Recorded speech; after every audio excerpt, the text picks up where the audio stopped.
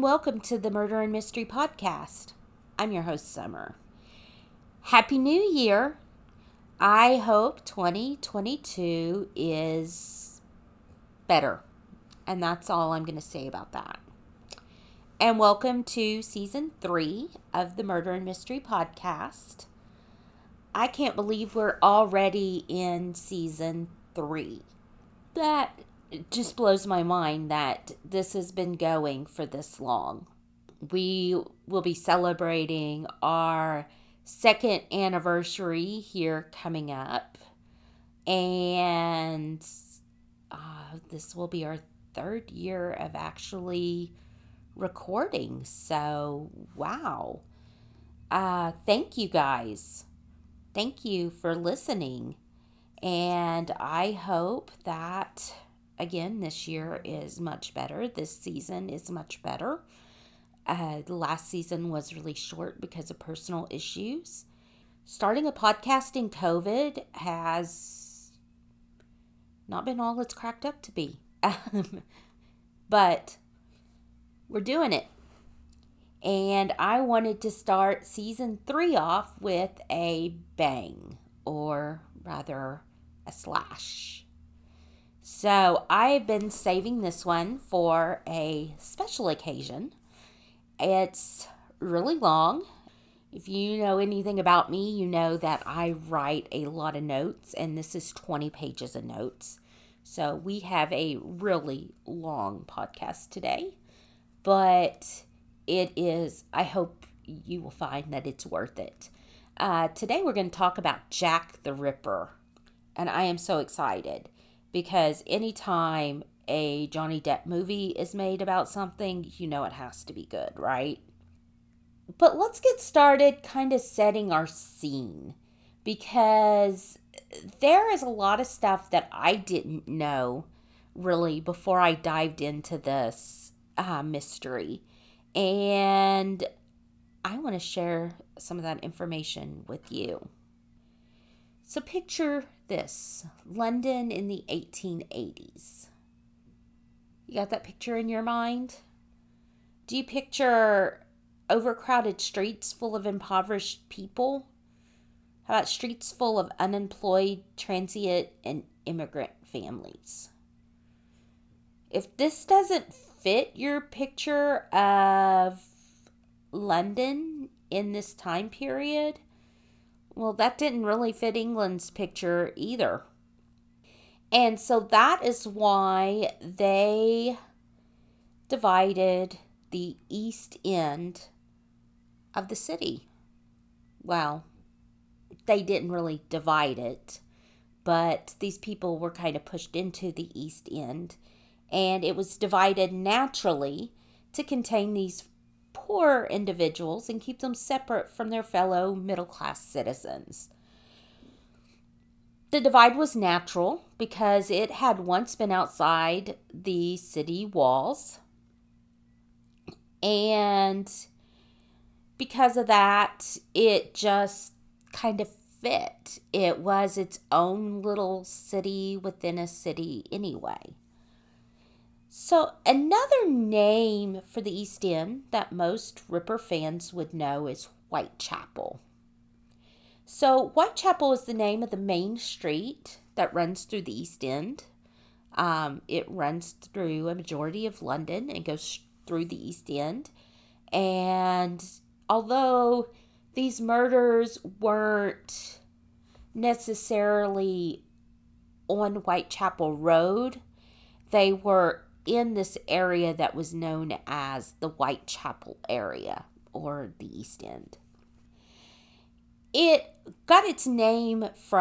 road got its name from the St. Mary Metphalon Church that had been built right outside of the city of London.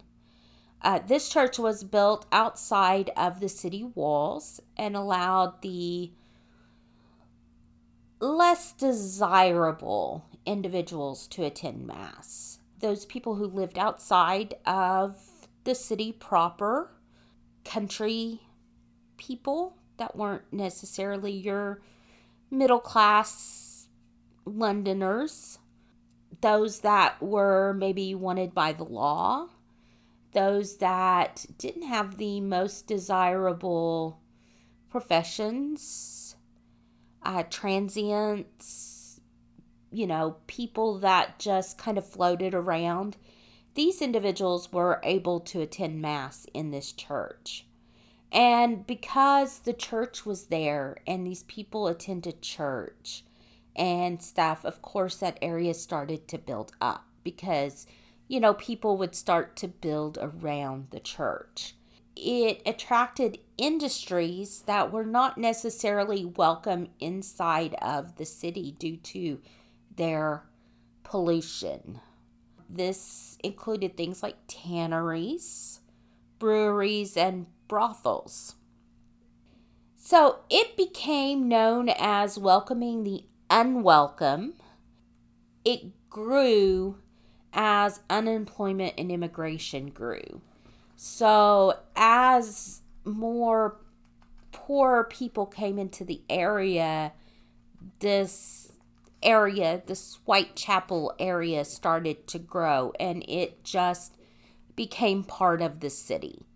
And as time moved on, the city kind of adopted it. It became part of the city, but it was also cut off by railroads that were built and docks. There were nearby docks that brought work and stuff and more bodies into this inner city area. And with these docks that were built became towering warehouses, the railroads that brought in people, more people that would hop on the railroads and ride them in. But these towering warehouses also made dark, foreboding strips, like alleyways, that were perfect for criminal activity. So this area didn't have the best reputation. By the 1880s, this area was rough and tumble place, full of hard-working, and yes, I did say hard-working citizens, transient individuals who were looking for a place to stay for a bit. So people who were just coming in and looking for a way to earn some quick money and then leaving. And those who were down on their luck, those who were unemployed, and those who were having a hard time. For the most part, this area looked at everybody as a family. They were all struggling. They were all in the same boat. And so they became close. And everybody knew everybody else unless they were a transient or somebody that was just drifting through. But even then, people would talk to them and faces were known and people were known. And so they kind of looked out for each other. In fact, during this time, the number one cause of death for the area was bronchial disease, which was due to pollution from the factories in the area. The 1887 Bill of Mortality showed no homicides in the East End for the area of 1887. So this doesn't mean that there weren't accidental manslaughters or natural deaths. Things that seemed innocent enough, but, maybe they weren't as innocent as they were recorded to be. But there weren't any outright homicides in the area. So although this area had a reputation of being a tough spot and a place where, you don't go to, and maybe the middle class whispered about, it wasn't really as bad as it was made out to be. This is not to say that the East End was a safe place to wander at all. With the majority of the population living at the poverty line and many facing starvation on a daily basis, a lot of them being homeless or close to homelessness. Theft was a big thing in this area. So there were activities that were not just reserved for large men who loomed in dark alleyways. Men, women, children, families resorted to petty theft to make ends meet, to be able to have a bed to sleep in that night, or to, have food. Women also had another way of providing for their families. Prostitution was very common in the East End. At any given time, there were as many as 1,200 sex workers in that area. So this was very common. It was legal. And it was a way that women could very quickly bring in some money for themselves and for their families. This was also a time of political unrest, economic problems, and the perception that the East End was a den of immorality.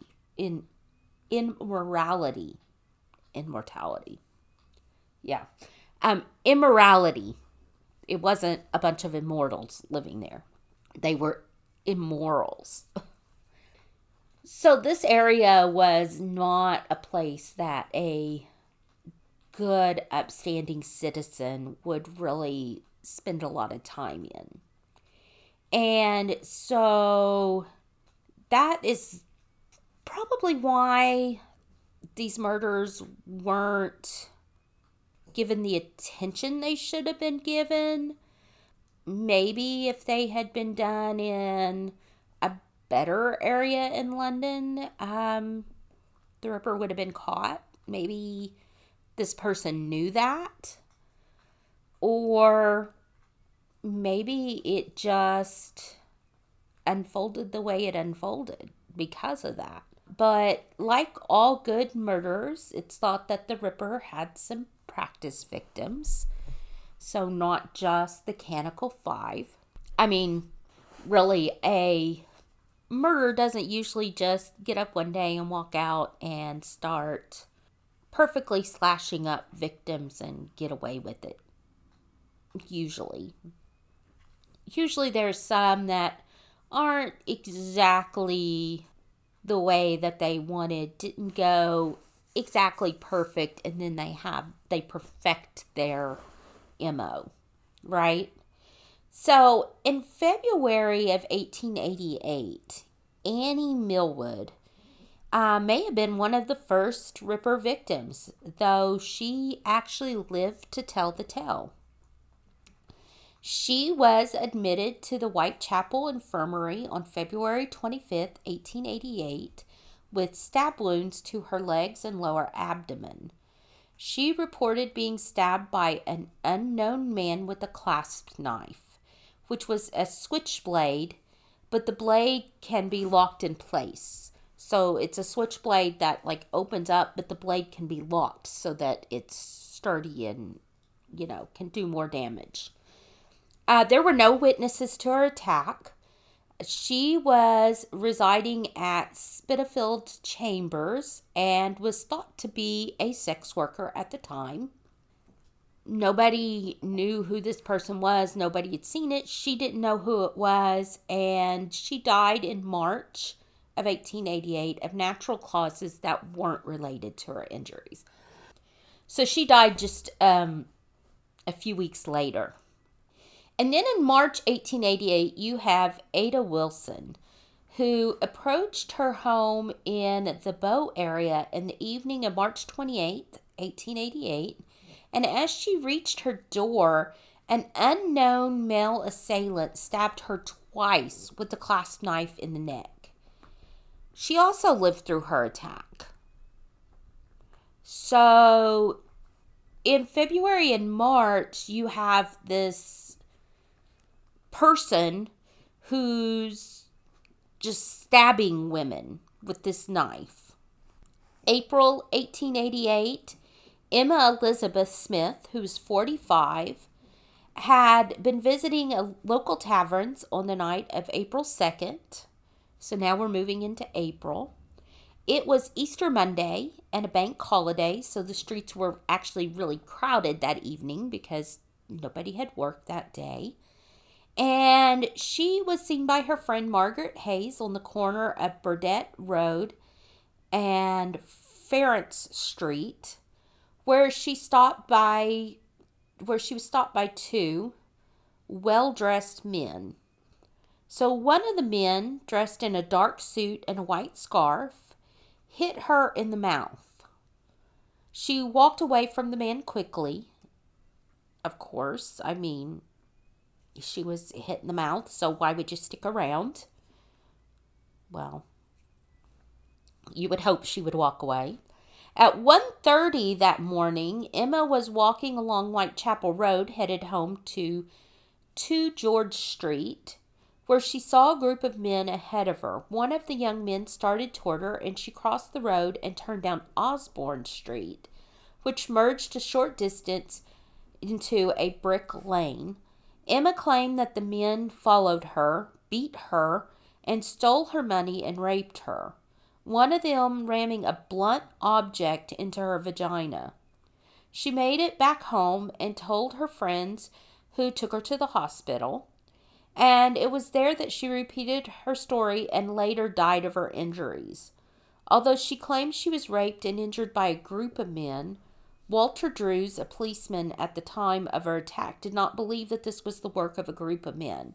He believed she was attacked by one man and was scared to tell what had happened, even with her death looming near. So Walter's the one that later connected Emma back to Jack the Ripper and stated that she was one of his earlier victims, because she's the first one that actually died of her injuries, and it was pretty brutal. So that one I'm not quite sure of, because she did say it was a group of men, and I don't know why you would say it was a group of men if it was only one man, and well, it doesn't completely fit the MO. I could see this person early on in the progression toward Ripperdom, stabbing and starting to figure out the MO, but beating and raping, and that's just not really the MO. But this police officer connected her back to one of the Ripper's earliest victims, because this was so brutal, and those types of brutal murders didn't happen in this area. And who knows, maybe the Ripper was just trying something different. August 6th, 1888. The night was cold and gloomy, but Martha Tabram was still out drinking and hoping that somebody else would pick up the tab. She met up with a friend, Mary Ann Conley, and they met soldiers that took them out drinking. And at 11, she was seen by her sister-in-law entering the White Swan pub on High Street. Miss Connolly told police the foursome left the pub a while later, and Martha took her soldier to a narrow passage called George Yard for some privacy, while Miss Conley took her soldier to Angel Alley. So they went to these separate dark areas for privacy. And the next time Martha was seen, she was dead and stabbed 40 times. Martha was found around 4:45 the next morning by John Reeves, a resident of the building on George Yard, who was leaving to find work that day. The stab wounds were brutal, with her left lung being pierced in 5 places and the right lung in 2. Her heart in 1 place, her liver in 5 places, her spleen in 2 places, and her stomach in 6 places. The coroner speculated that all of the wounds would have been done by a knife, except for one that had cut through her breastbone that was done by a dagger, a sword, or a bayonet. So this person apparently stabbed her numerous times, and then took out a different weapon and tried to cut through her breastbone. Police thought that they would be easy to identify Martha's killer because Marianne Connolly's testimony of the soldiers they'd went out with. Martha had gone into this dark road and then she was dead, right? She went into this road with this man and then she's dead. He's the one who did it. However, Miss Connolly did not show up at the lineup to identify the soldiers that she had said they were with.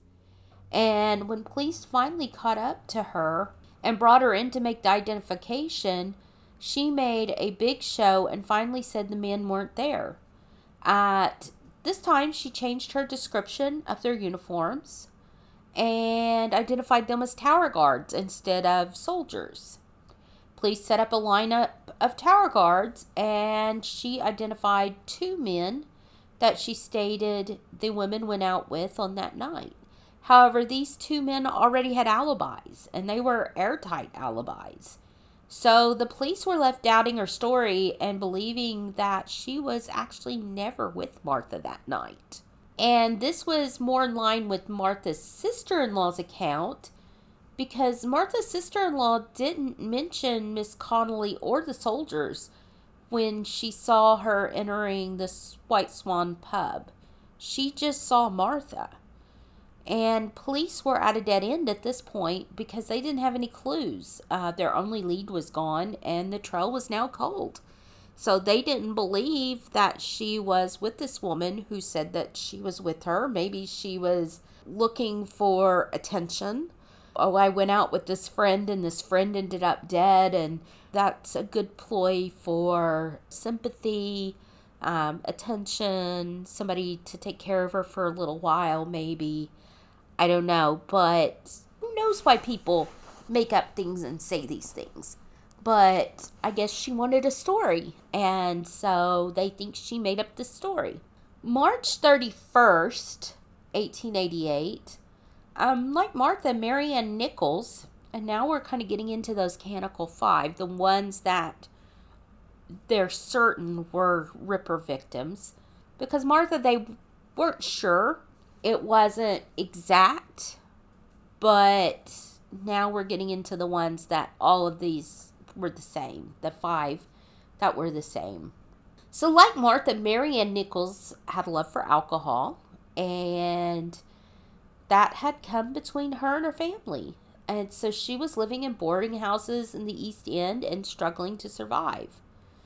Her love for drink very well may have ultimately led to her fate, as she chose to spend the stormy day of August 30th in the pubs. It was later reported by one of the women that had also stayed at the Wilmot boarding house around 1 a.m. while Mary Ann and a couple of other women were warming themselves by the fire. A house deputy came in and asked for their money for their bed, because these women, these boarding houses, they paid by the night. They weren't like, they didn't rent them by the month. And so they're inside and they're warming themselves, and well, she had been out drinking all day, so she didn't have her money for her bed.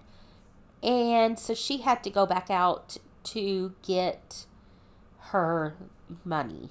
At 3:40 a.m., Charles Cross is walking along Brady Street and the north side of Bucks Row. As he gets close to the gates of Brown Stables, he sees what he believes is a pile of fabric, like a fabric tarp. And he thinks there might be something that he can use in this pile. So he goes to the gate to rummage through the pile and see if there's something that he can take. But it's not a pile of clothes. He gets closer and he sees it's actually a woman laying in front of the gate. He hears footsteps coming up the street behind him, and so as that person gets closer, he calls out. He says, "Hey, I found a body over here. Hey, come help."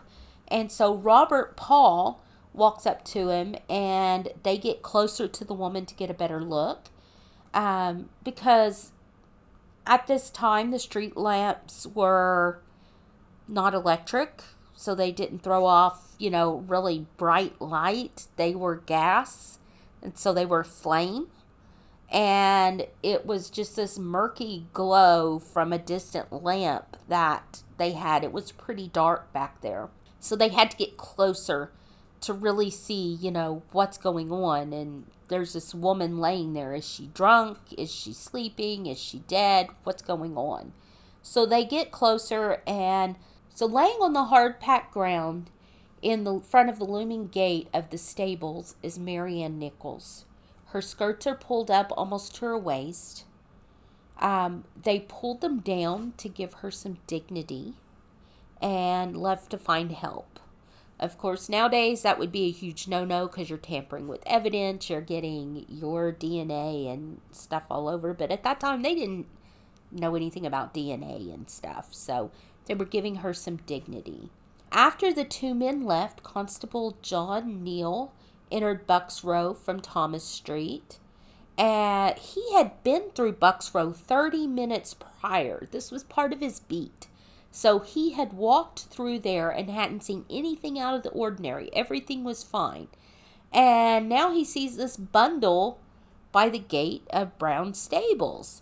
So, like these other two men, he goes up and he has a lantern to help him light the way because, he's a police officer and he's out there trying to protect the citizens. And he gets closer and he clearly sees this dead woman laying on the ground as Charles and Robert had just seen her a few moments ago.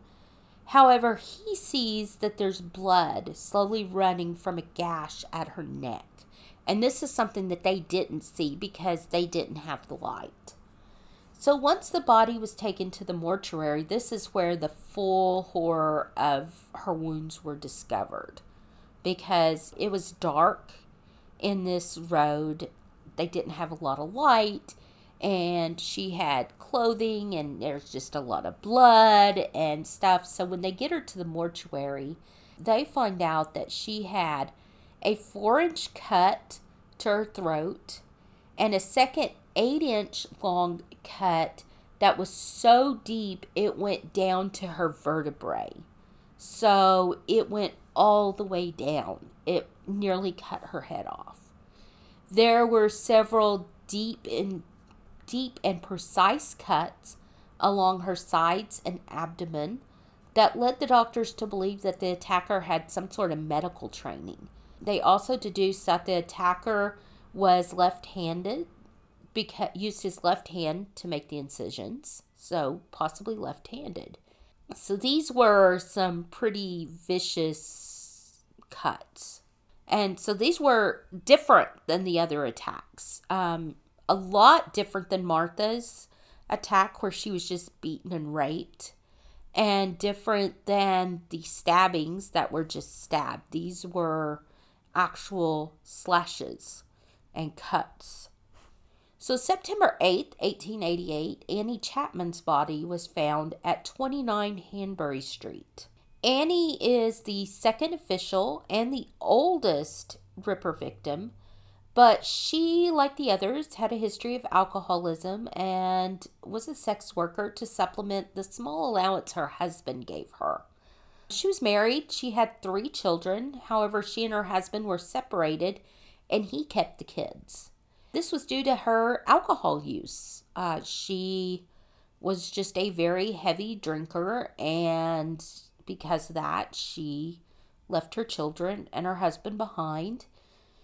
And her husband gave her this small allowance to help her make ends meet, but she needed more money to support her alcohol and to be able to have a room and food, so she worked as a sex worker. In the days leading up to her death, Annie found herself at the age of 47 alone and hustling the streets to make money for her bed for the night. Those who knew her said that she no longer drank often, maybe one drink a week. So she wasn't really drinking as much. Yet, in that week leading up to her death, she had been beaten and had been seen with bruises on her chest and eye, and she was sick. So, in fact, she had checked herself into the hospital a couple of days before and had just been released with medication. She was dying. She didn't actually know this, but she had a disease that was affecting her lungs and brain, possibly tuberculosis and syphilis. And so she would have died soon anyway. But she didn't know it because medicine isn't what it is now. They didn't know that she was dying until they did the autopsy. Like many Ripper victims, Annie was trying to get money for her bed that night. So she had asked the manager at the boarding house to not rent out her bed that night. She told him that she would be right back.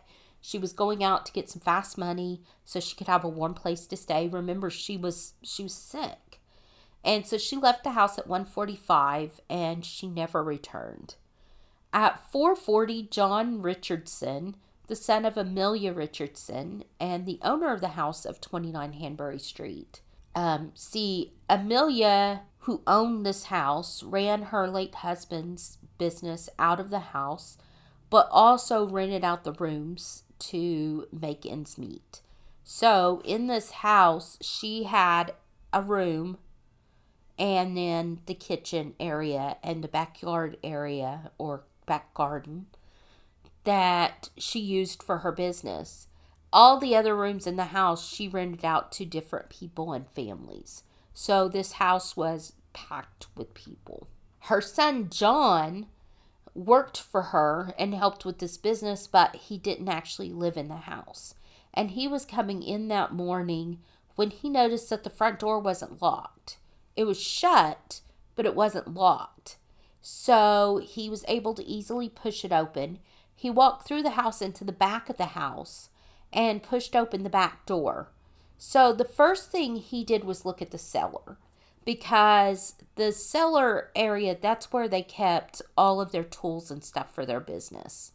And it had been broken into in the past and tools had been stolen, so he was worried about that. He looked, the padlock was on the cellar, everything was good.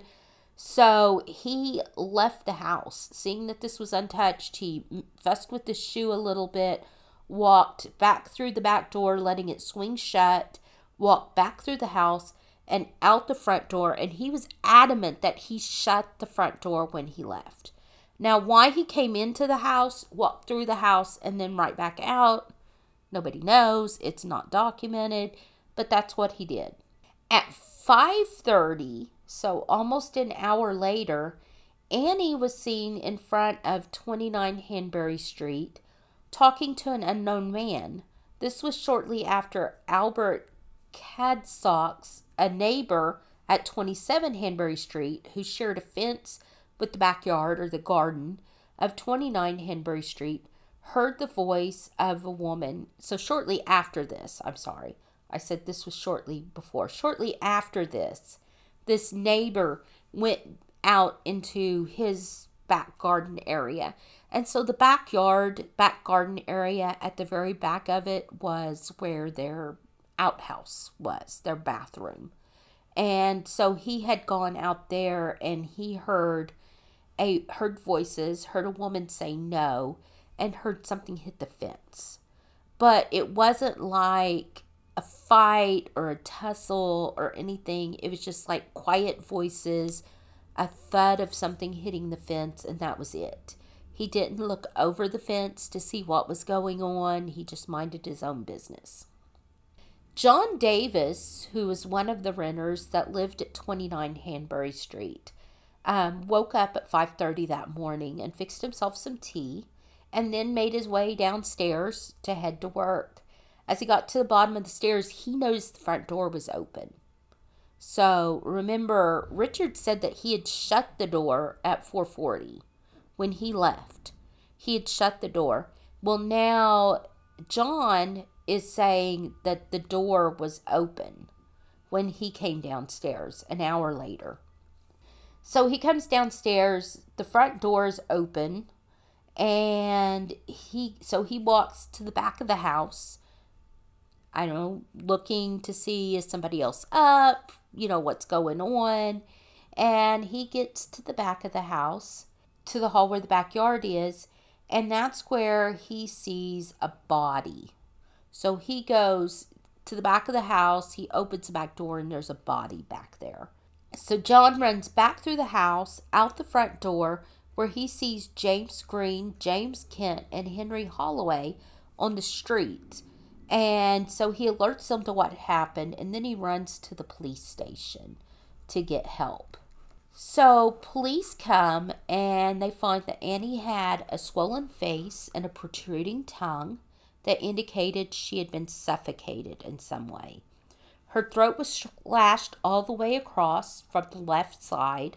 Apparently, this happened while she was standing up because there were smears of blood on the fence at about the same height where her throat would have been. There were 2 distinct cuts on the left side of her spine with marks that looked like they were an attempt to separate the bones of her neck.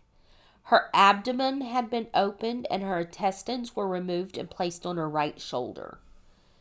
Her uterus, ovaries, and the upper part of her vagina and 2/3 of her bladder had been removed. So she was mutilated pretty badly. She was buried on September 14th with only family present during a secret funeral service. They didn't want to make a big production of it because they didn't want a bunch of people looking on. September 27th, 1888, the first letter that is thought to be written by the Ripper arrived. So during this time, hundreds of letters were pouring into newspapers and police stations, but they were thought to be hoaxes. They were written by newsmen who were trying to start a story, by others trying to stir up more terror. They were looking to just cause a scene.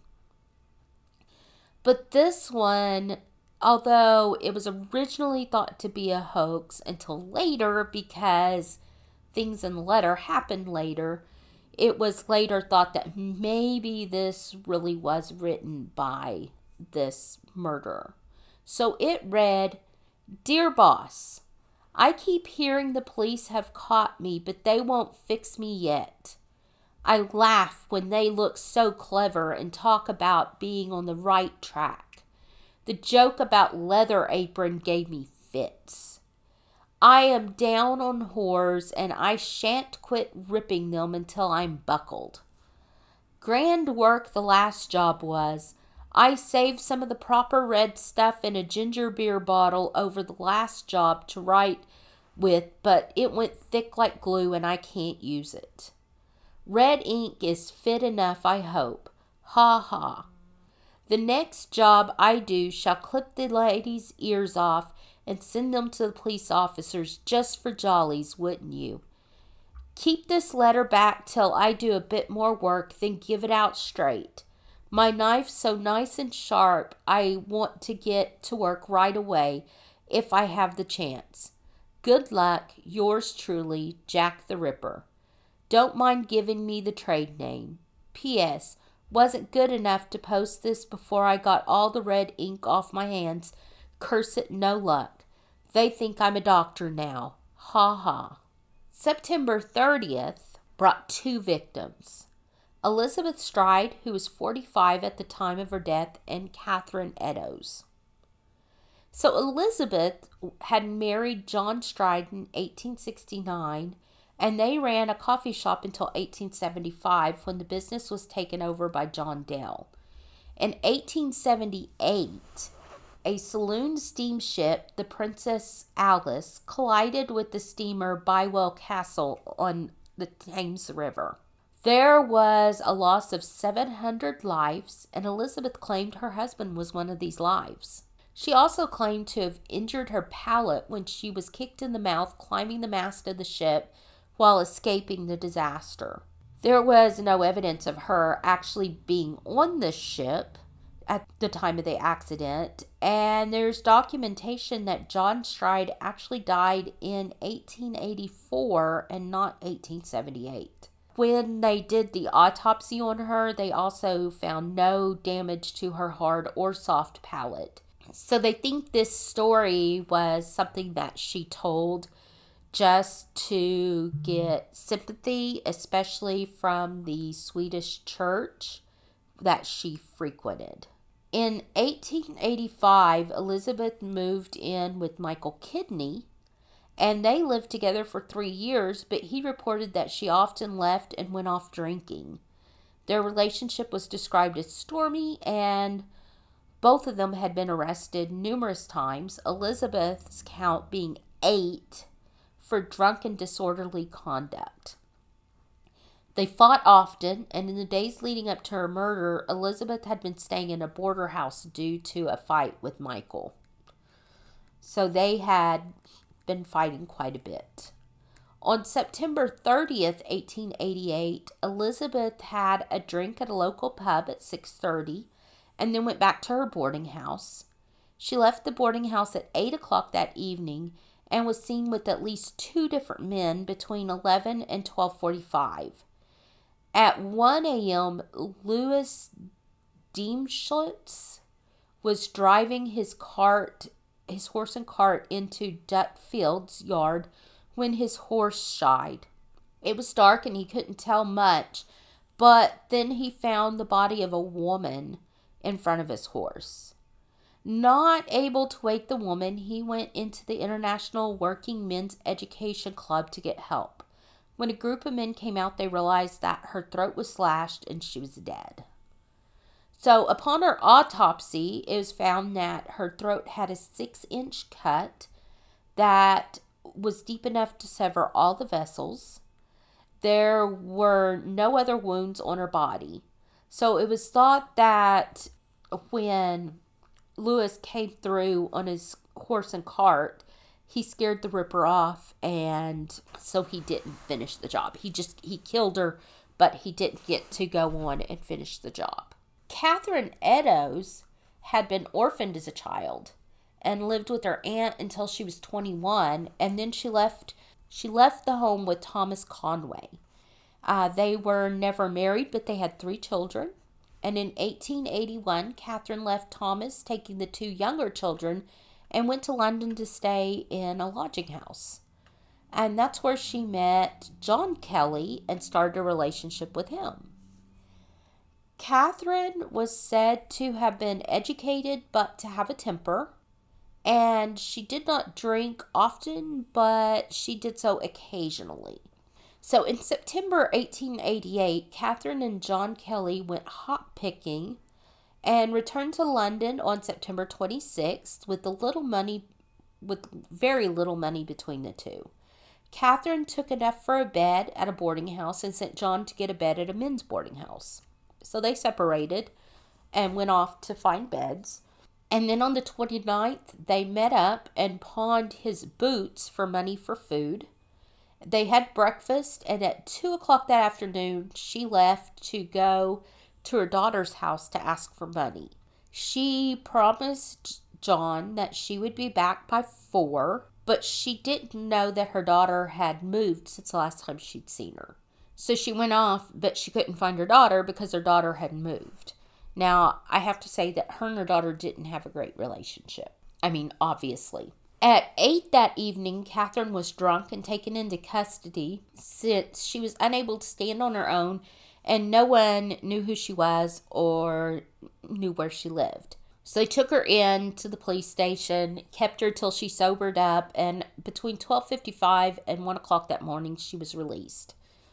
At 1:30, she was seen by several men who were leaving the Imperial Club, and she was talking to a man. And at 1:45, a police officer found her body in Mitre Square, close to where she had been talking to that man just minutes earlier. Her throat was cut, her abdomen was cut open, her intestines were pulled out and placed on her shoulder. Sound familiar? One of her ears was cut off, and her face had been cut in several places, many of which were very deep, one deep enough to take off her nose. So on October 1st, a new letter arrived at the Central News Agency. This letter referenced both the double murder of the night before and the previous letter that they had received. So now they're thinking, okay, that other letter wasn't a hoax, and maybe this really is the murderer writing us.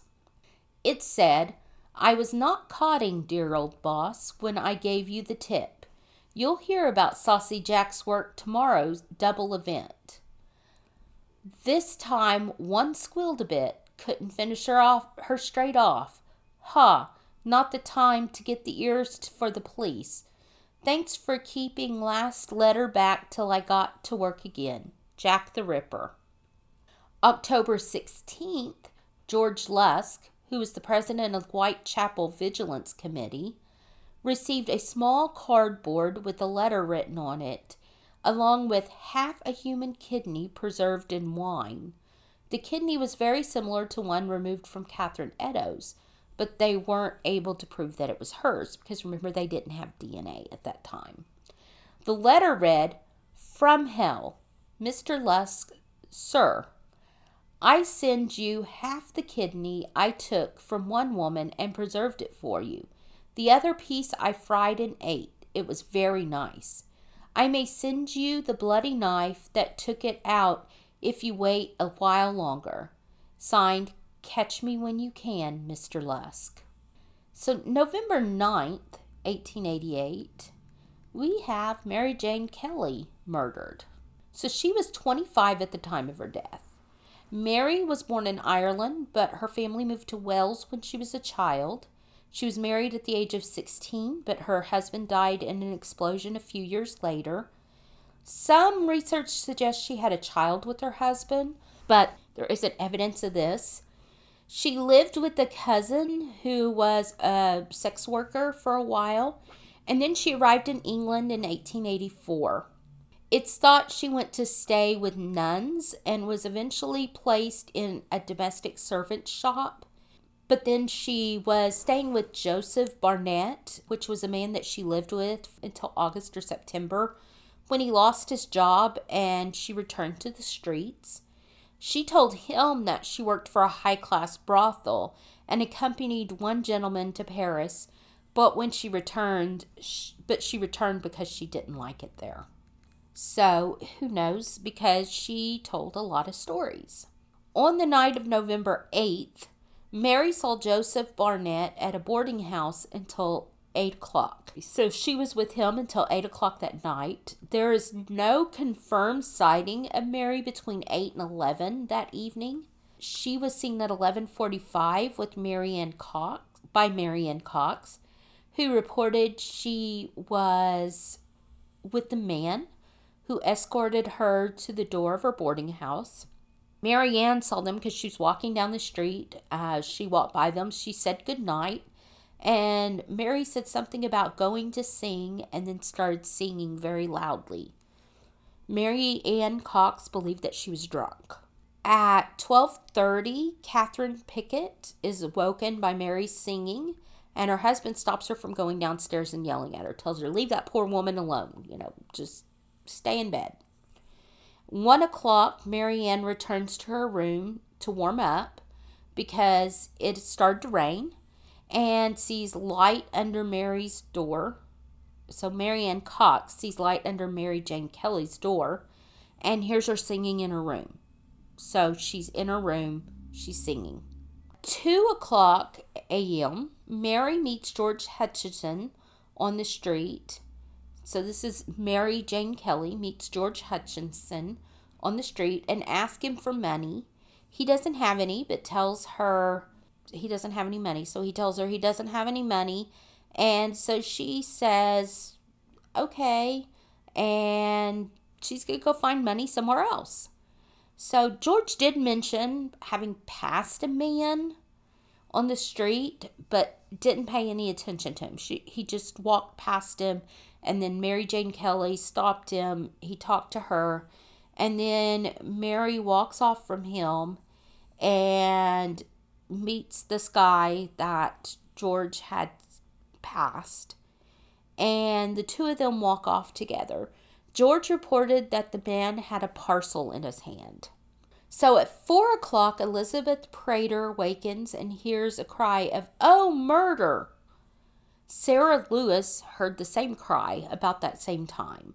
So two people are awakened by this cry of murder. Two people claim to have seen Mary on the morning of November 9th, one at 8 a.m. and one at 10 a.m., but both sightings were after her official time of death, so they were discounted. They said that they weren't real. And this comes into play later, so we'll talk about that later in one of the theories. So 10:45, John McCarthy went to collect Mary's rent. He received no answer from his knock, and the door was locked, so he peers in the window and he sees her mutilated body. So he goes and gets police. When they get back and they open the door, Mary is lying on the floor, and she's wearing only her chemise, her underclothing. Her clothes are folded neatly and her boots are by the hearth. Her abdomen is cut open and emptied of all of its internal organs. Her breasts are cut off. Her arms and face are mutilated. Her uterus, kidneys, and one breast is placed under her head. The other breast is at her right foot. Her liver is placed between her feet. The intestines by the right side of her body and her spleen by her left. The flaps of skin from her abdomen and thighs were on the table. Her neck is cut down to the bone and blood is sprayed on the walls. Her heart was removed. So her heart was gone. And that was in her room, in a locked room. That also comes into play later. So now we're getting into some that may have been the Ripper. On November 21st, Annie Farmer was attacked and made the accusation that the man was the Ripper.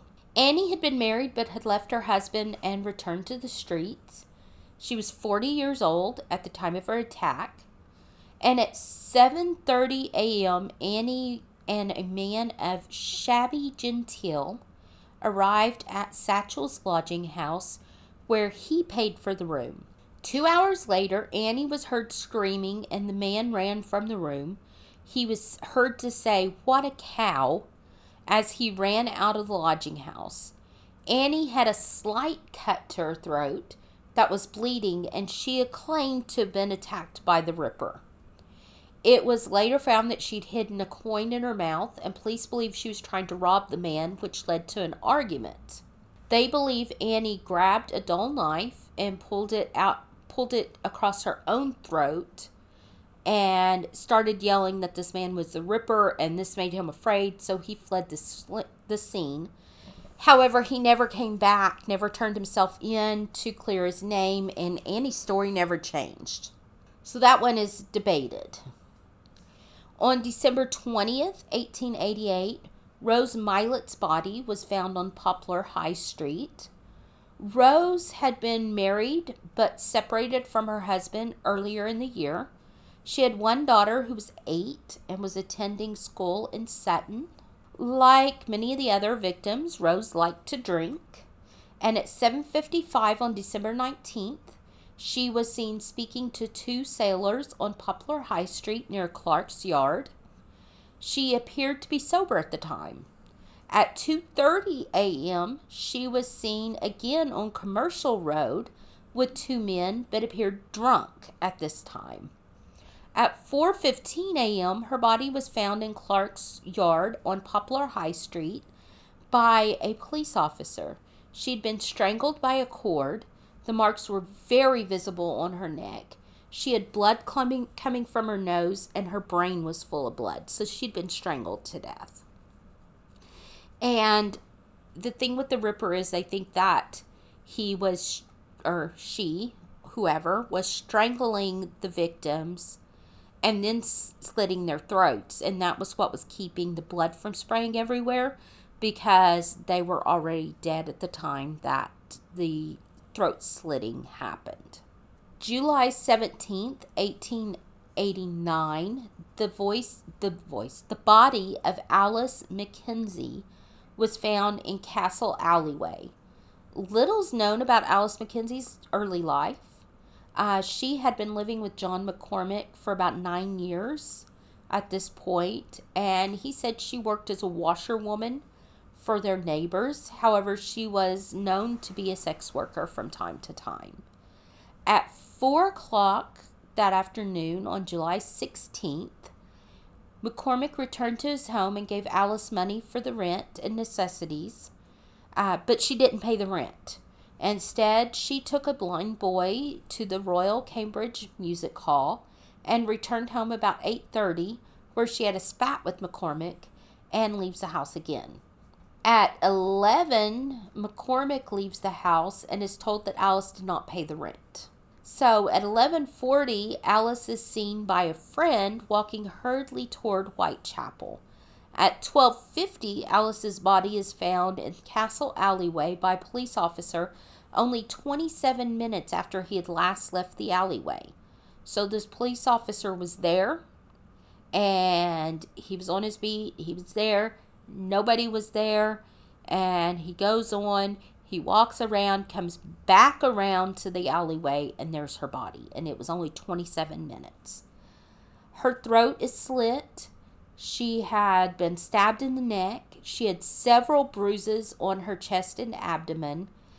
She also had cuts on her abdomen and genital area. The cuts were deep, but not excessively deep. There has been a debate about her being a Ripper victim, but some of the police believe that she was based on the type of mutilation after her death. So then we have February 13th, 1891. The body of Frances Coleman was found on Swallow Gardens. Frances had been a sex worker for about 8 years, and her family didn't know about this trade. Nor did they know about James Sadler, who she'd spent the night with on February 11th and the day with February 12th bar hopping. They had a fight at one point, and Frances returned to the lodge house where they'd stayed the night before at 11:30 that night. She fell asleep. She was drunk, so she fell asleep before Sadler returned with a bloody face and yelling that he had been robbed. He then leaves the boarding house at 12 o'clock, and Frances is still asleep at the table. Frances leaves the boarding house between 12:30 and 1 because she doesn't have money for her bed, and at 1:30 she gets a meal at Shuttleworth's on Wentworth Street. She eats alone, and she leaves at 1:45. She then bumps into a fellow sex worker, and while talking, the two are approached by a man. The man solicits the friend, and when she turns him down, he punches her in the face. Frances is then solicited, and she walks off with the man. So she watches this man punch her friend in the face, and then she walks off with him. I don't know, maybe she was afraid of being punched in the face. At 2:15 in the morning, a police officer who was only in his second month on the force, and this is his first time on the streets alone, made his way towards Swallow Gardens as part of his beat, where he heard retreating footsteps in the distance. And as he turned the corner and shone his light into the shadows of Swallow Gardens, he saw a body of a woman. Blood flowed from her throat, and she blinked one eye. Since she was still alive, police procedure dictated that he stay with her so he didn't follow the retreating footsteps, and she died later. So this is something that always bothered him, that he wasn't able to chase after these footsteps because he thought maybe he could have caught the Ripper had he chased after the footsteps that he heard. But he couldn't because she was still alive and wasn't dead at that moment. But she died quickly after. Sadler was at first arrested for her murder, but was found to have been too drunk at the time of the murder, and it's not believed that he did it. There are many who believe that she was a Ripper victim. And the last victim to be attributed to Jack the Ripper is Carrie Brown, who was found on April 24th, 1891 in New York City. So now we're in America. Carrie was an American sex worker who checked into the East River Hotel. So Carrie checked into this hotel with a man between 10:30 and 11 p.m., and her body was found the next morning. Not much was written about the murder, and the exact wounds are unknown, but it was found that she'd been strangled, and reports stated that it looked like someone tried to gut her. Amir bin Ali was arrested for her murder, but it was later found that bloodstains that were used to convict him had been caused by the botched investigation. So he had a room there at the hotel, and blood was found in his room, but it was later found that this was contaminated by police when they were investigating his room, so he was let off. He was released, and the murder continues to be unsolved. However, her death was connected to Jack the Ripper based on a particular suspect. There were also 3 unsolved murders involving women's torsos being found during the time of the Ripper killings. These were all connected by police but were not considered to be victims of the Ripper. However, they're worth noting that there were 3 women's torsos found at this time. And remember, there were no major homicides in this area until all of this started. It should be mentioned that the only victims that were positively connected to the Ripper are Marianne Nichols, Annie Chapman, Elizabeth Stride, Catherine Eddowes, and Mary Jane Kelly. They are the 5 canonical Ripper victims. The other victims are speculated due to similarities in their injuries, the areas that they were murdered or attacked, or in Carrie Brown's case, because of the way that she was murdered and the possibility that the suspect was in America at the time. So let's go into suspects. There's a long list of suspects associated with Jack the Ripper. But first, let's look at some of the witness descriptions, because there are a lot of witnesses that saw these women with men on the night of the murder, and so some of these descriptions I think are really important for us to note. Looking at Elizabeth Stride, John Best described a man that was 5 feet 5 inches tall, wearing a black suit and coat with a hat, and had a thick black mustache. James Brown described a man who was about 5 feet 7 inches tall with a stout build and a long overcoat and hat. Now, I do want to say that when you're looking at coats and stuff, it might be hard to tell a build, especially in the dark. And also hard to judge height, especially when you've got somebody with a hat. William Marshall described a man who was middle-aged, stout, and about 5 foot 6 inches tall, dressed respectably in black trousers, a black cutaway coat, and a peaked hat. So those were some of the witnesses for Elizabeth Stride. Let's see. Frances Cole, a witness, Ellen Kalana, who was the sex worker that was with Frances Cole and was hit in the mouth by the man, who then walked off with Frances, said that the man was short with a dark mustache, shiny boots, and was dressed like a sailor. Mary Jane Kelly, Marianne Cox, remember she was walking past Mary Jane Kelly, who was with the man at her door.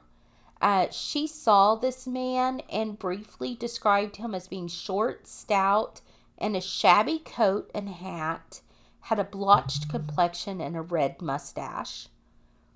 Now, George Hutchinson. George saw her and described the man as being, remember, he's the one that she came up to and asked for money, and he didn't have money, and he said that he had passed a man and then saw her go off with this man that he had passed, but he hadn't paid much attention.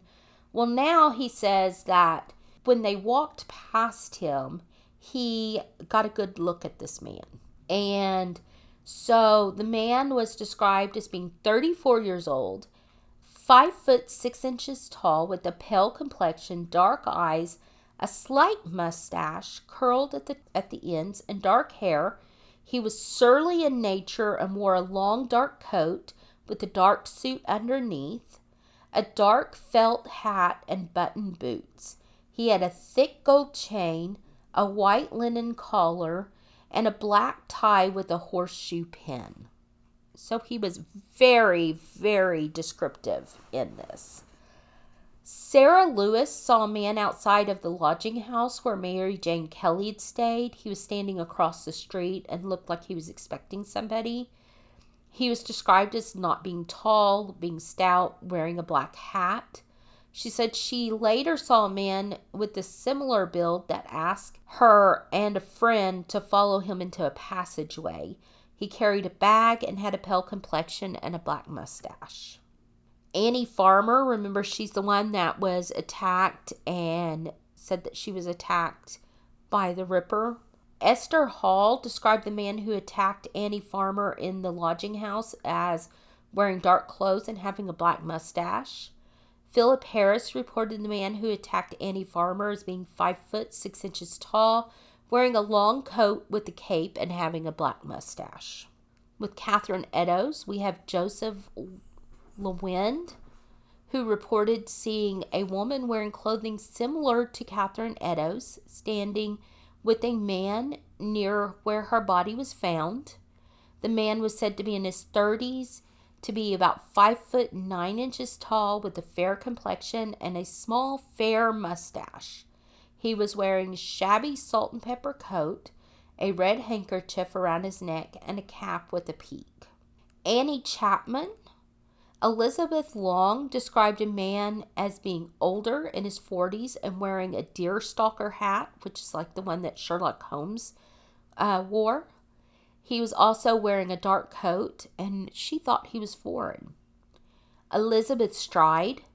William Marshall reported a man described as middle-aged, stout, around 5'6". He was dressed respectably in black trousers and a black cutaway coat with a peaked hat. Martha Tabram. Police Constable Thomas Barrett described a soldier that he saw lording in the area before Martha's body was found. He was described as being between the ages of 22 and 26, 5'9" tall, a light complexion with dark hair and a mustache that was twisted up on the ends. So we have a lot of reports of men with dark mustaches and dark hair in dark coats and hats. Other reports, Elizabeth Allen gave evidence to police about a suspect that may have lived near Buck Row called Leather Apron.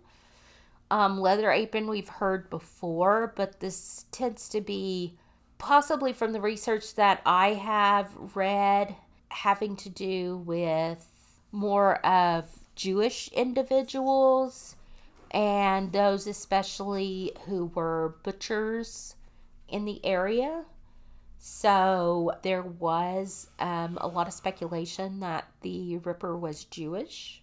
Again, there was a lot of political unrest, and this was a difficult time in London.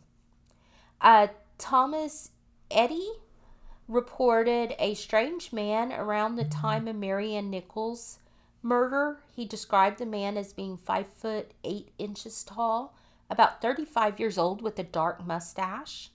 He walked stiffly and had a knife in his pocket. And Joseph Taylor also reported a suspicious man during the time of the murders. He was described as being 5'8" tall, having a red mustache. He wore shabby, ill-fitting clothing and appeared nervous and frightened.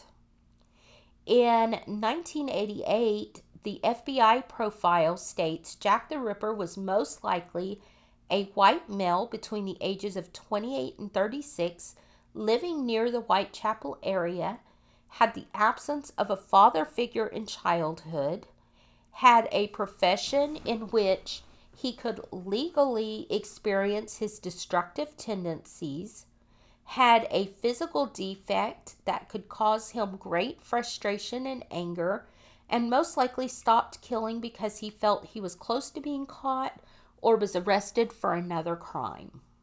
So those are some of the witness statements. Let's look at suspects.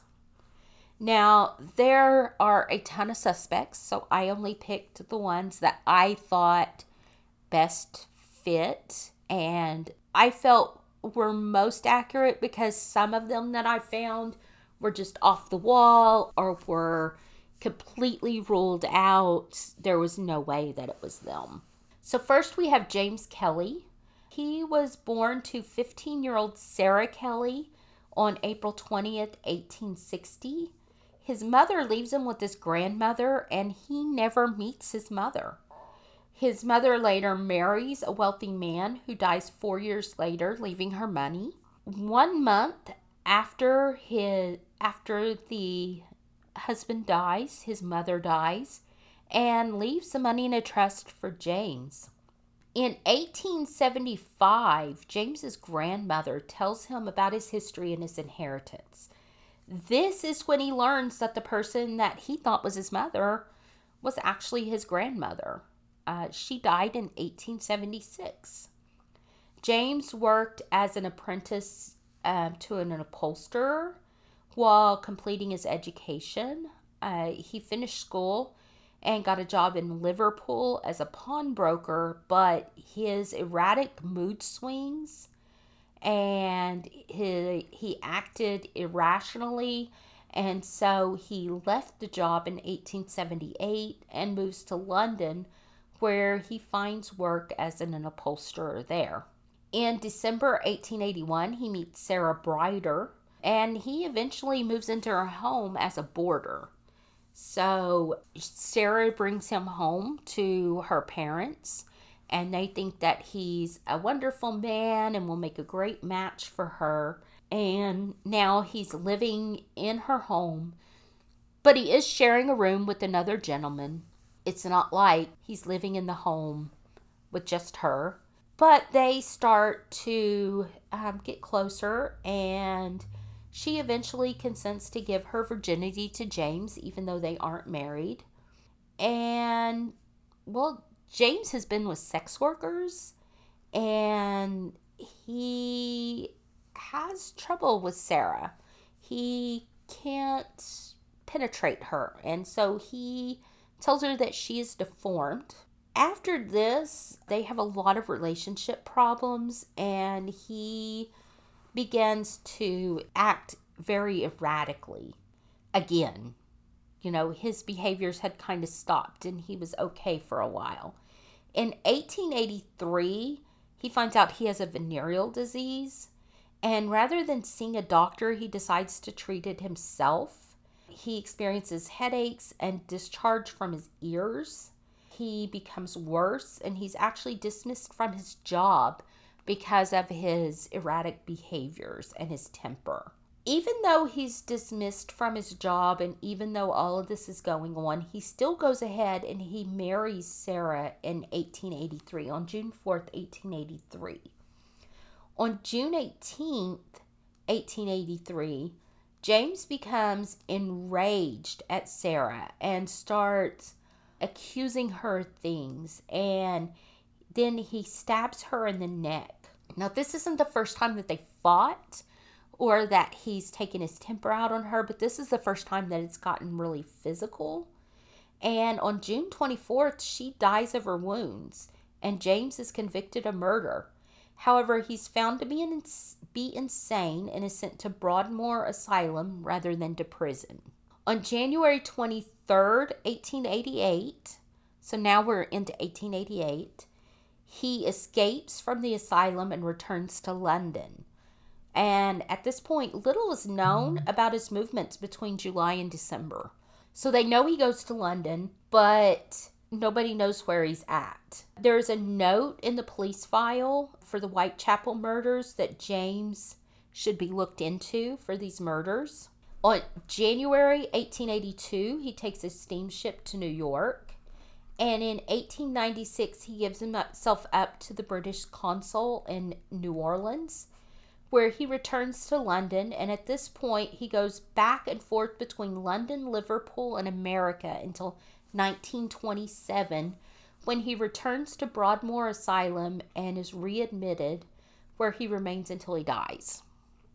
Reasons he's a suspect: he was diagnosed with paranoid schizophrenia. He was capable of murder with a knife. He murdered his own wife. He had once believed his wife had given him a venereal disease, but they think that while he was in Broadmoor, he probably realized or was told that this disease was given to him by the sex workers that he frequented in Whitechapel, Spitalfields area, and this would have provided his motive. But there's no proof that ties him to these murders. His movements aren't well documented, and it's not really known that he was in London in late 1888, just that he had gone to London. So then there's Francis Tumblety. He was born in 1883 and at some point moved to Rochester, New York. There are listings for his brother working as a gardener there in 1844, and another brother as a fireman in 1849. His neighbors reported him as an ignorant, uncared for, and good-for-nothing child. They stated he was dirty and sold pornographic material on canal boats. As a teen, he worked for a drugstore with Dr. Lespinard, and it was said that his business was disreputable. In 1850, he moved to Detroit and started a business as an Indian herb doctor, and he prospered. He made a lot of money there, and in the fall of 1857, he was in Montreal and was touted to be a reputable physician.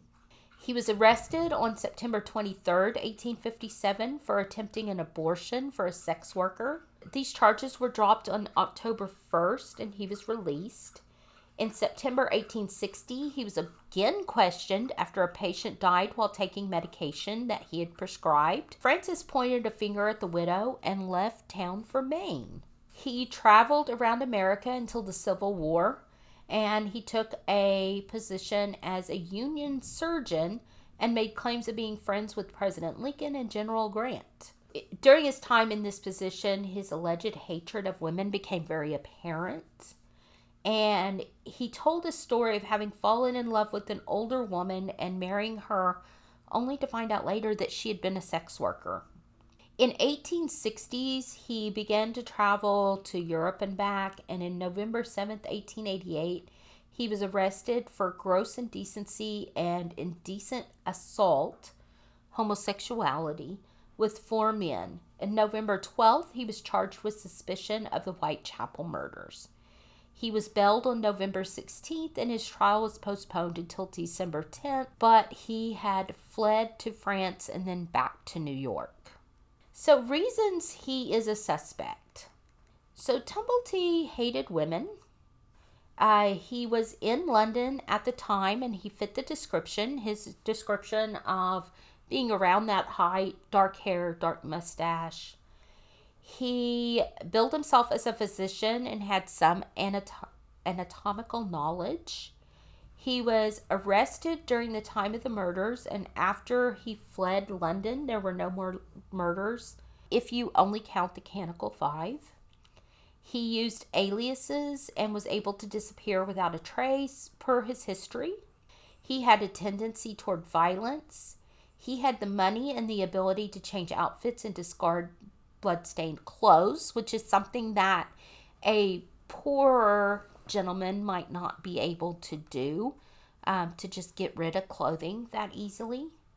But there's no evidence tying him to the murders, and this would discard earlier murders and later murders that had been connected, with the exception of Carrie Brown, who was murdered in America at the time that Francis Tumblety had gone back to America. So then you have Francis Thompson.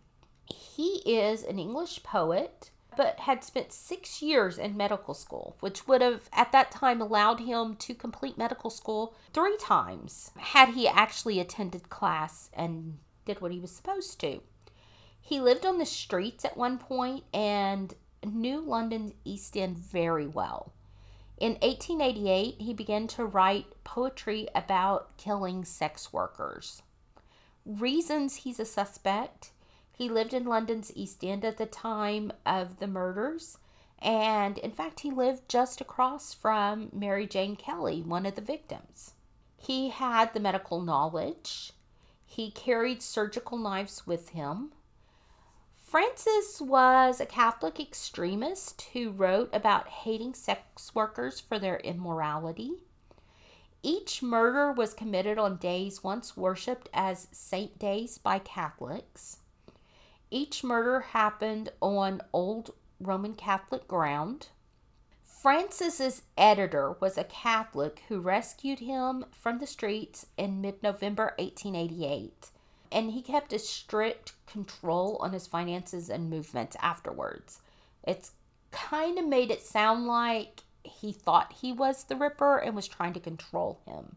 Francis' work was heavily edited, and many of his papers and original works were destroyed after he died. And his editor had a really intense interest in the murders before he rescued Francis.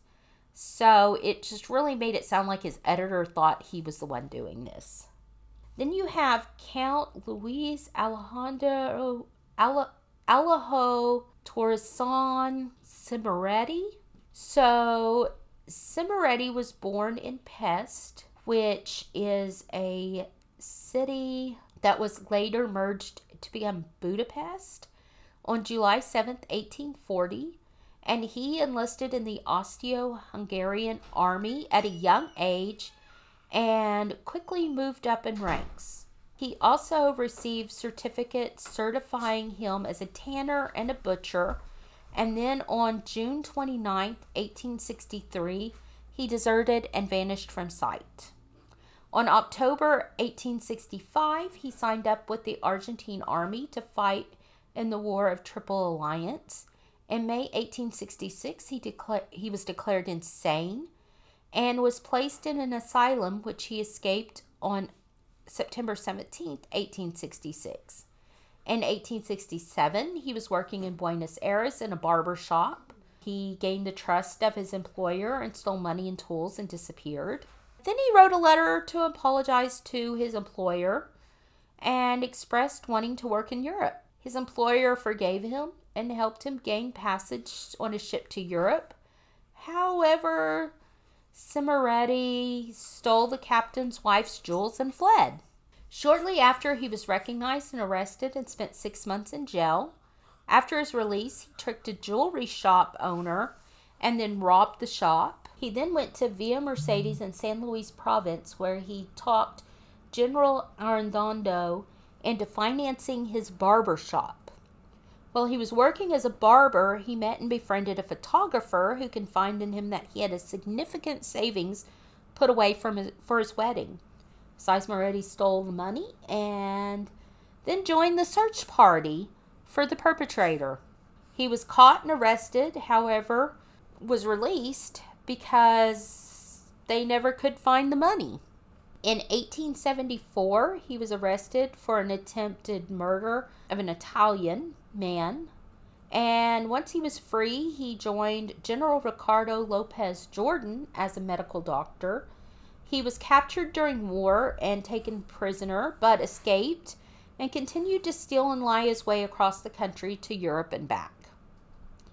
On July 18th, 1876, Cimaretti returned to Buenos Aires, where he stayed in a hotel.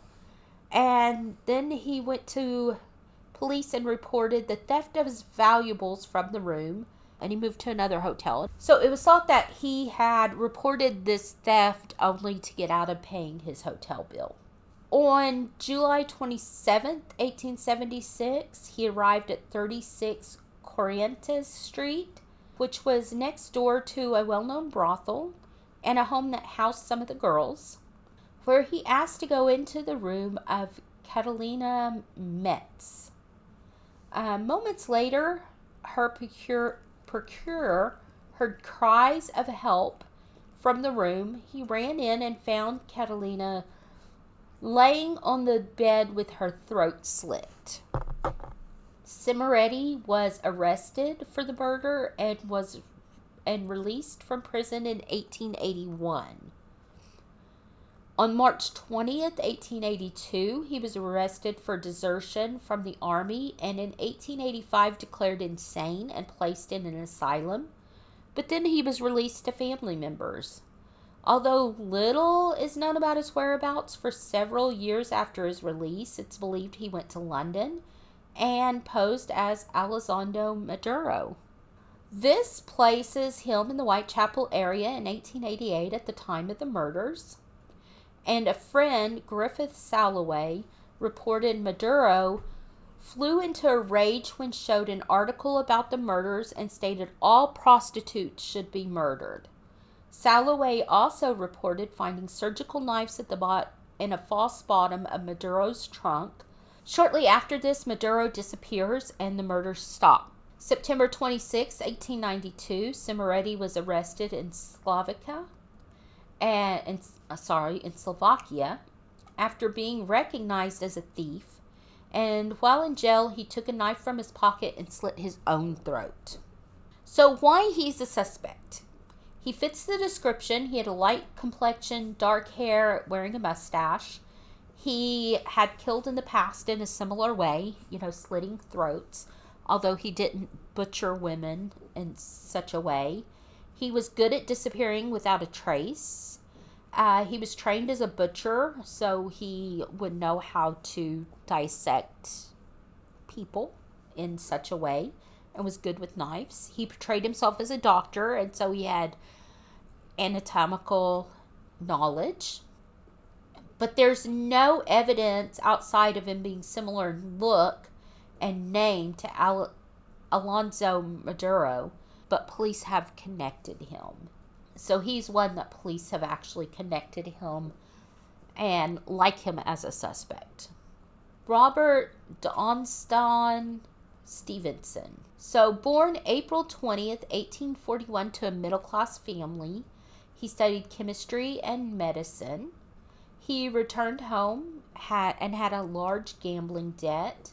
His father took care of the debt, but in order for his father to take care of the debt, he had to break his contact with a specific sex worker he had a relationship with and marry an heiress, which he did, and he started working for customs, but lost his job due to not showing up.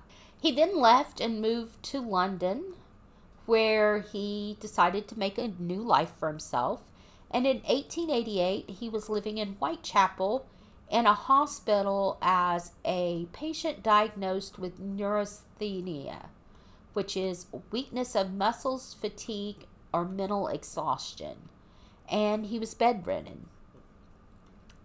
Robert asserts himself into the investigation by writing articles for the paper and even points a finger at one of the doctors in the hospital.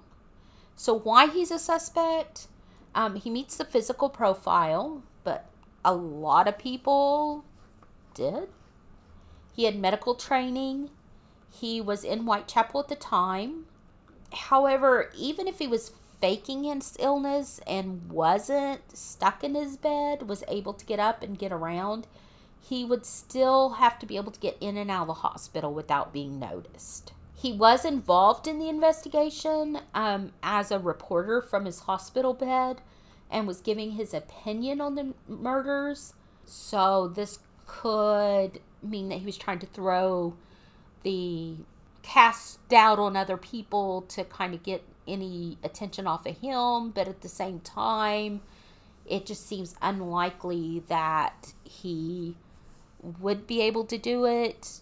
But there's always the chance that he wasn't really sick and he was able to do it. Then you have the royal conspiracy, and this comes up a couple of times actually. So you have the Queen's grandson Eddie, who was close to Walter Sickert, which was an artist, and apparently in this theory, he was slumming with this artist in the East End, and during this time he meets Annie Elizabeth Crook in a shop and falls in love with her. They live together, and Annie becomes pregnant and gives birth to a daughter named Alice. The Queen's furious and has them taken from the home. Eddie's returned to his family, but Annie's sent to a hospital where she's experimented on until she loses all of her memory. Now, Alice was with Mary Jane Kelly, who was employed as her nanny. Mary Jane Kelly had been a sex worker in the past, but she was employed working as a nanny for them. And when this happened, when the parents were taken, Mary Jane Kelly, who knew about this conspiracy and knew that her life was in danger, immediately took Alice to these nuns, left her with nuns, and returned to the East End, where she began to drink and work the streets again. She also started talking to her friends about things that she knew about the royal family. So this made her and her friends targets. And so the Queen sends men to take care of this problem. They invented Jack the Ripper and used this serial killer story to kill the women who knew too much about this royal conspiracy. So the problem with this theory is there is no evidence that any of this is true. But it makes a good theory, right? Michael Ostrong. So Michael was born in 1833. He was a Russian doctor who was said to be homicidal and dangerous. He had a history of mental instability and a long history of theft. He was said to be cruel to women. And the reason he's a suspect is his history of cruelty to women. He carried surgical knives. His whereabouts during the Whitechapel murders was never established. But his history is of theft and petty crime with no violence mentioned. And he can't really be placed in Whitechapel. So although he could fit this, there really isn't a strong connection for him. You have Jacob Levy, who was born in 1856. He was married and had children. He was a butcher by trade. Jacob had contracted syphilis, possibly from sex workers in Whitechapel, and his disease was untreated. In 1886, he was placed in an asylum for 12 months when his wife reported that he was hearing things and was afraid he would do something he might regret if he wasn't restrained. She reported he would wander the streets at night. His illness not only destroyed his health, but nearly ruined the family's business. He was a short man of 5'3" and had a violent temper. So reasons he's a suspect, he fits the description. Remember, the eyewitnesses said that this man was anywhere from 5'3" to 5'9". The wife reported he did not sleep and would wander the streets at night. He was erratic in behavior and worried he may harm somebody. He lived in the area, so he knew the area well and would be able to escape after a murder. He was a butcher, so he would be able to carve up a body pretty easily. And he died in July 29th, 1891 of his disease, and coincidentally the murder stopped after this. George Chapman, or Severin Klosowski, he went by both names, born December 14th, 1865. He completed his studies to become a surgeon in 1885 but failed to become a surgeon. He moved to London in 1887 where he found work as a hairdresser. He married Lucy Battersky within 5 weeks of meeting her. However, he was still married to his first wife, whom he left in Poland. In 1891, they moved to New Jersey. This is where he changed his name from Severin Klosowski to George Chapman and remarried. George's wives started to die, and it was found that he was poisoning them. Why he's a suspect? He was known to beat his wives and threatened Lucy, telling her he was going to cut off her head. He had a large knife under his bed. He was in Whitechapel at the time of the murders and then in America in the vicinity of Carrie Brown when she died. Then we have a theory of Jill the Ripper. One of the lead detectives in the case at the time theorized that the killer might be a woman with midwife experience. The reasons this is plausible is that a female would be able to get close to other women, even with the fear of the murderer on the streets. A woman would trust another woman. A midwife would have the necessary medical and anatomical knowledge. After Mary Jane Kelly's death, a couple of people reported seeing her based on the clothing that Mary had worn. And so if this woman put on Mary Jane Kelly's clothing, because it did say that her room was covered in blood, her clothing might have been covered in blood. So if she had put on some clothing of Mary Jane Kelly's, then people might have said they saw Mary Jane Kelly because this woman had a similar look and was dressed in her clothing. Mary Jane Kelly was pregnant at the time of her murder and could have turned to a midwife for an abortion. And no one was actually looking for a woman at the time of these murders. So even though all these witnesses came forward with statements about men they had seen, nobody was describing the women that they were seeing on the streets.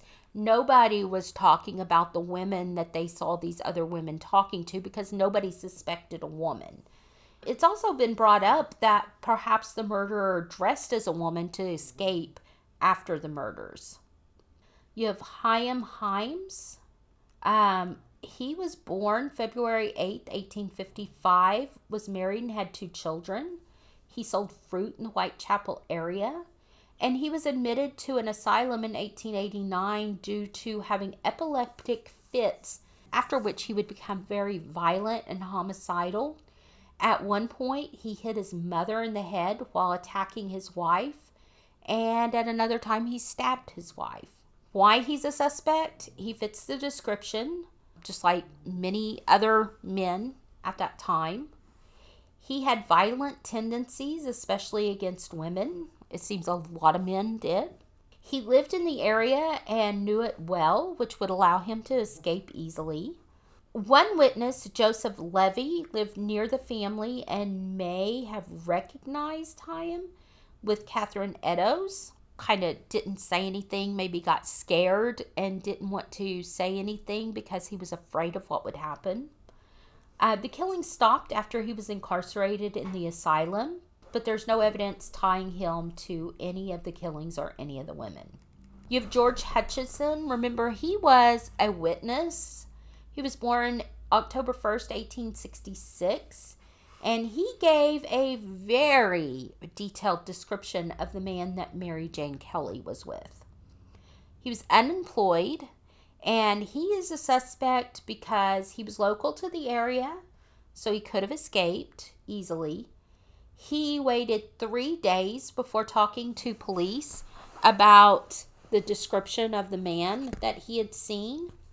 And his description was very, very detailed. The most detailed of any of the witnesses.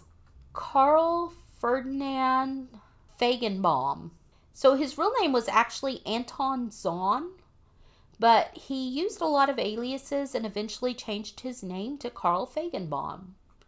He was a sailor for most of his life and traveled across Europe and America. He was 5'4", 124 pounds, medium complexion, dark hair, gray eyes, and during his trial in 1894, he was sketched as having a thick mustache. He was on trial for the murder of Juliana Hoffman, who he was renting a room from, and he slit her throat. Why he's a suspect? He somewhat meets the description given by witnesses. And we have to remember that witnesses seen these men in the dark. And so complexion, fair, medium, it would really depend on what the lighting was like. He traveled a lot back and forth between Europe and America on a ship, making it easy for him to disappear. He told his lawyer he was in London at the time of the Whitechapel murders. He was also in America in the same areas as some of the other mutilation type murders that mirrored the Ripper. His lawyer reported Carl was responsible for the following Ripper-esque murders. In January 1889, the murder and mutilation of 6 sex workers in Nicaragua. October 1889, murder and dismemberment of a sex worker in Germany. April 11th, 1890, the murder of Lottie Morgan, a sex worker in Wisconsin. April 28th, 1890, the murder and mutilation of a woman in Germany. December 4th, 1890, the murder and mutilation of a peasant girl in Switzerland. April 24th, 1891, the murder of Carrie Brown. October 25th, 1891, the murder and mutilation of Hedwig Nitsch in Germany. January 31st, 1892, the murder of Elizabeth Sr. in New Jersey. April 3rd, 1892, the murder of a sex worker in Germany. And August 31st, 1894, the murder of Juliana Hoffman in New York City. According to Carl's lawyer, he was in each area at the time of the murder, and when Carl was arrested and later executed for the murder of Juliana Hoffman, these types of murders stopped around the world. Carl, as a suspect, really depends on the accuracy, though, of his lawyer's statements, which was not made until after Carl's death. However, if these statements are true, he is a good suspect. You have Alfred Blanchard, who confessed to the Whitechapel murders. He had a similar look to the witness descriptions. He told others he kept the women quiet by placing his thumb on their windpipe. He was released because he was found to have been in Manchester September through the time of the murders. So they don't think he could have done it, but he did confess, and he did have a plausible way of how he kept them quiet while he killed them. Joseph Barnett. He was born in 1858. He was born and raised in Whitechapel. He knew Mary Jane Kelly. They'd actually lived together for a while. He was 30 years old, medium build, 5'7", fair complexion, blue eyes, and a mustache. And the reason he is a suspect is he fits the description. He knew the area. He had a connection with at least one of the victims and was said to have been tired of her selling herself. There were ginger beer bottles at his home, and ginger beer bottles were mentioned in the Dear Boss letter. And Mary Jane Kelly's door was locked when the police arrived, so the killer either had a key or went out the window. Okay, and we have Prince Albert Victor, also known as Eddie. So again, we're back to the royal conspiracy. Prince Albert, or Eddie, was said to be slow mentally. He hunted and knew how to dress a deer, so he would be able to use a knife. And he would have been able to get away with a lot because he was a prince. But why he's not a good suspect, royal records show that he wasn't in London at the time of some of the murders, but that could be changed to throw suspicion off of him. Would he be allowed to wander around the East End alone? Probably not. But would his guards have stopped him from killing sex workers if he wanted to? Probably not. And then we have Herman Webster Mudgett, also known as H.H. Holmes. Holmes, who I will cover at a later date because he is also very fascinating, was an American-based serial killer who has long been touted as a Ripper suspect. Holmes had medical experience. Well, he had the money. He had the means. The Ripper murders ended in 1891 and Holmes' murders started in 1891. It was possible for him to travel to London at the time of the murders. But the reason he doesn't make a good suspect is that the motives are different because Holmes was motivated for money and not for the sheer pleasure of murder, but he still makes a pretty good suspect. There are said to be over 500 suspects, so these are just a few of them that I like the most. If there's anybody that you think makes a good suspect, I would love to hear about that. But this is the story of Jack the Ripper. Thank you for listening, and we will talk to you next time. Bye.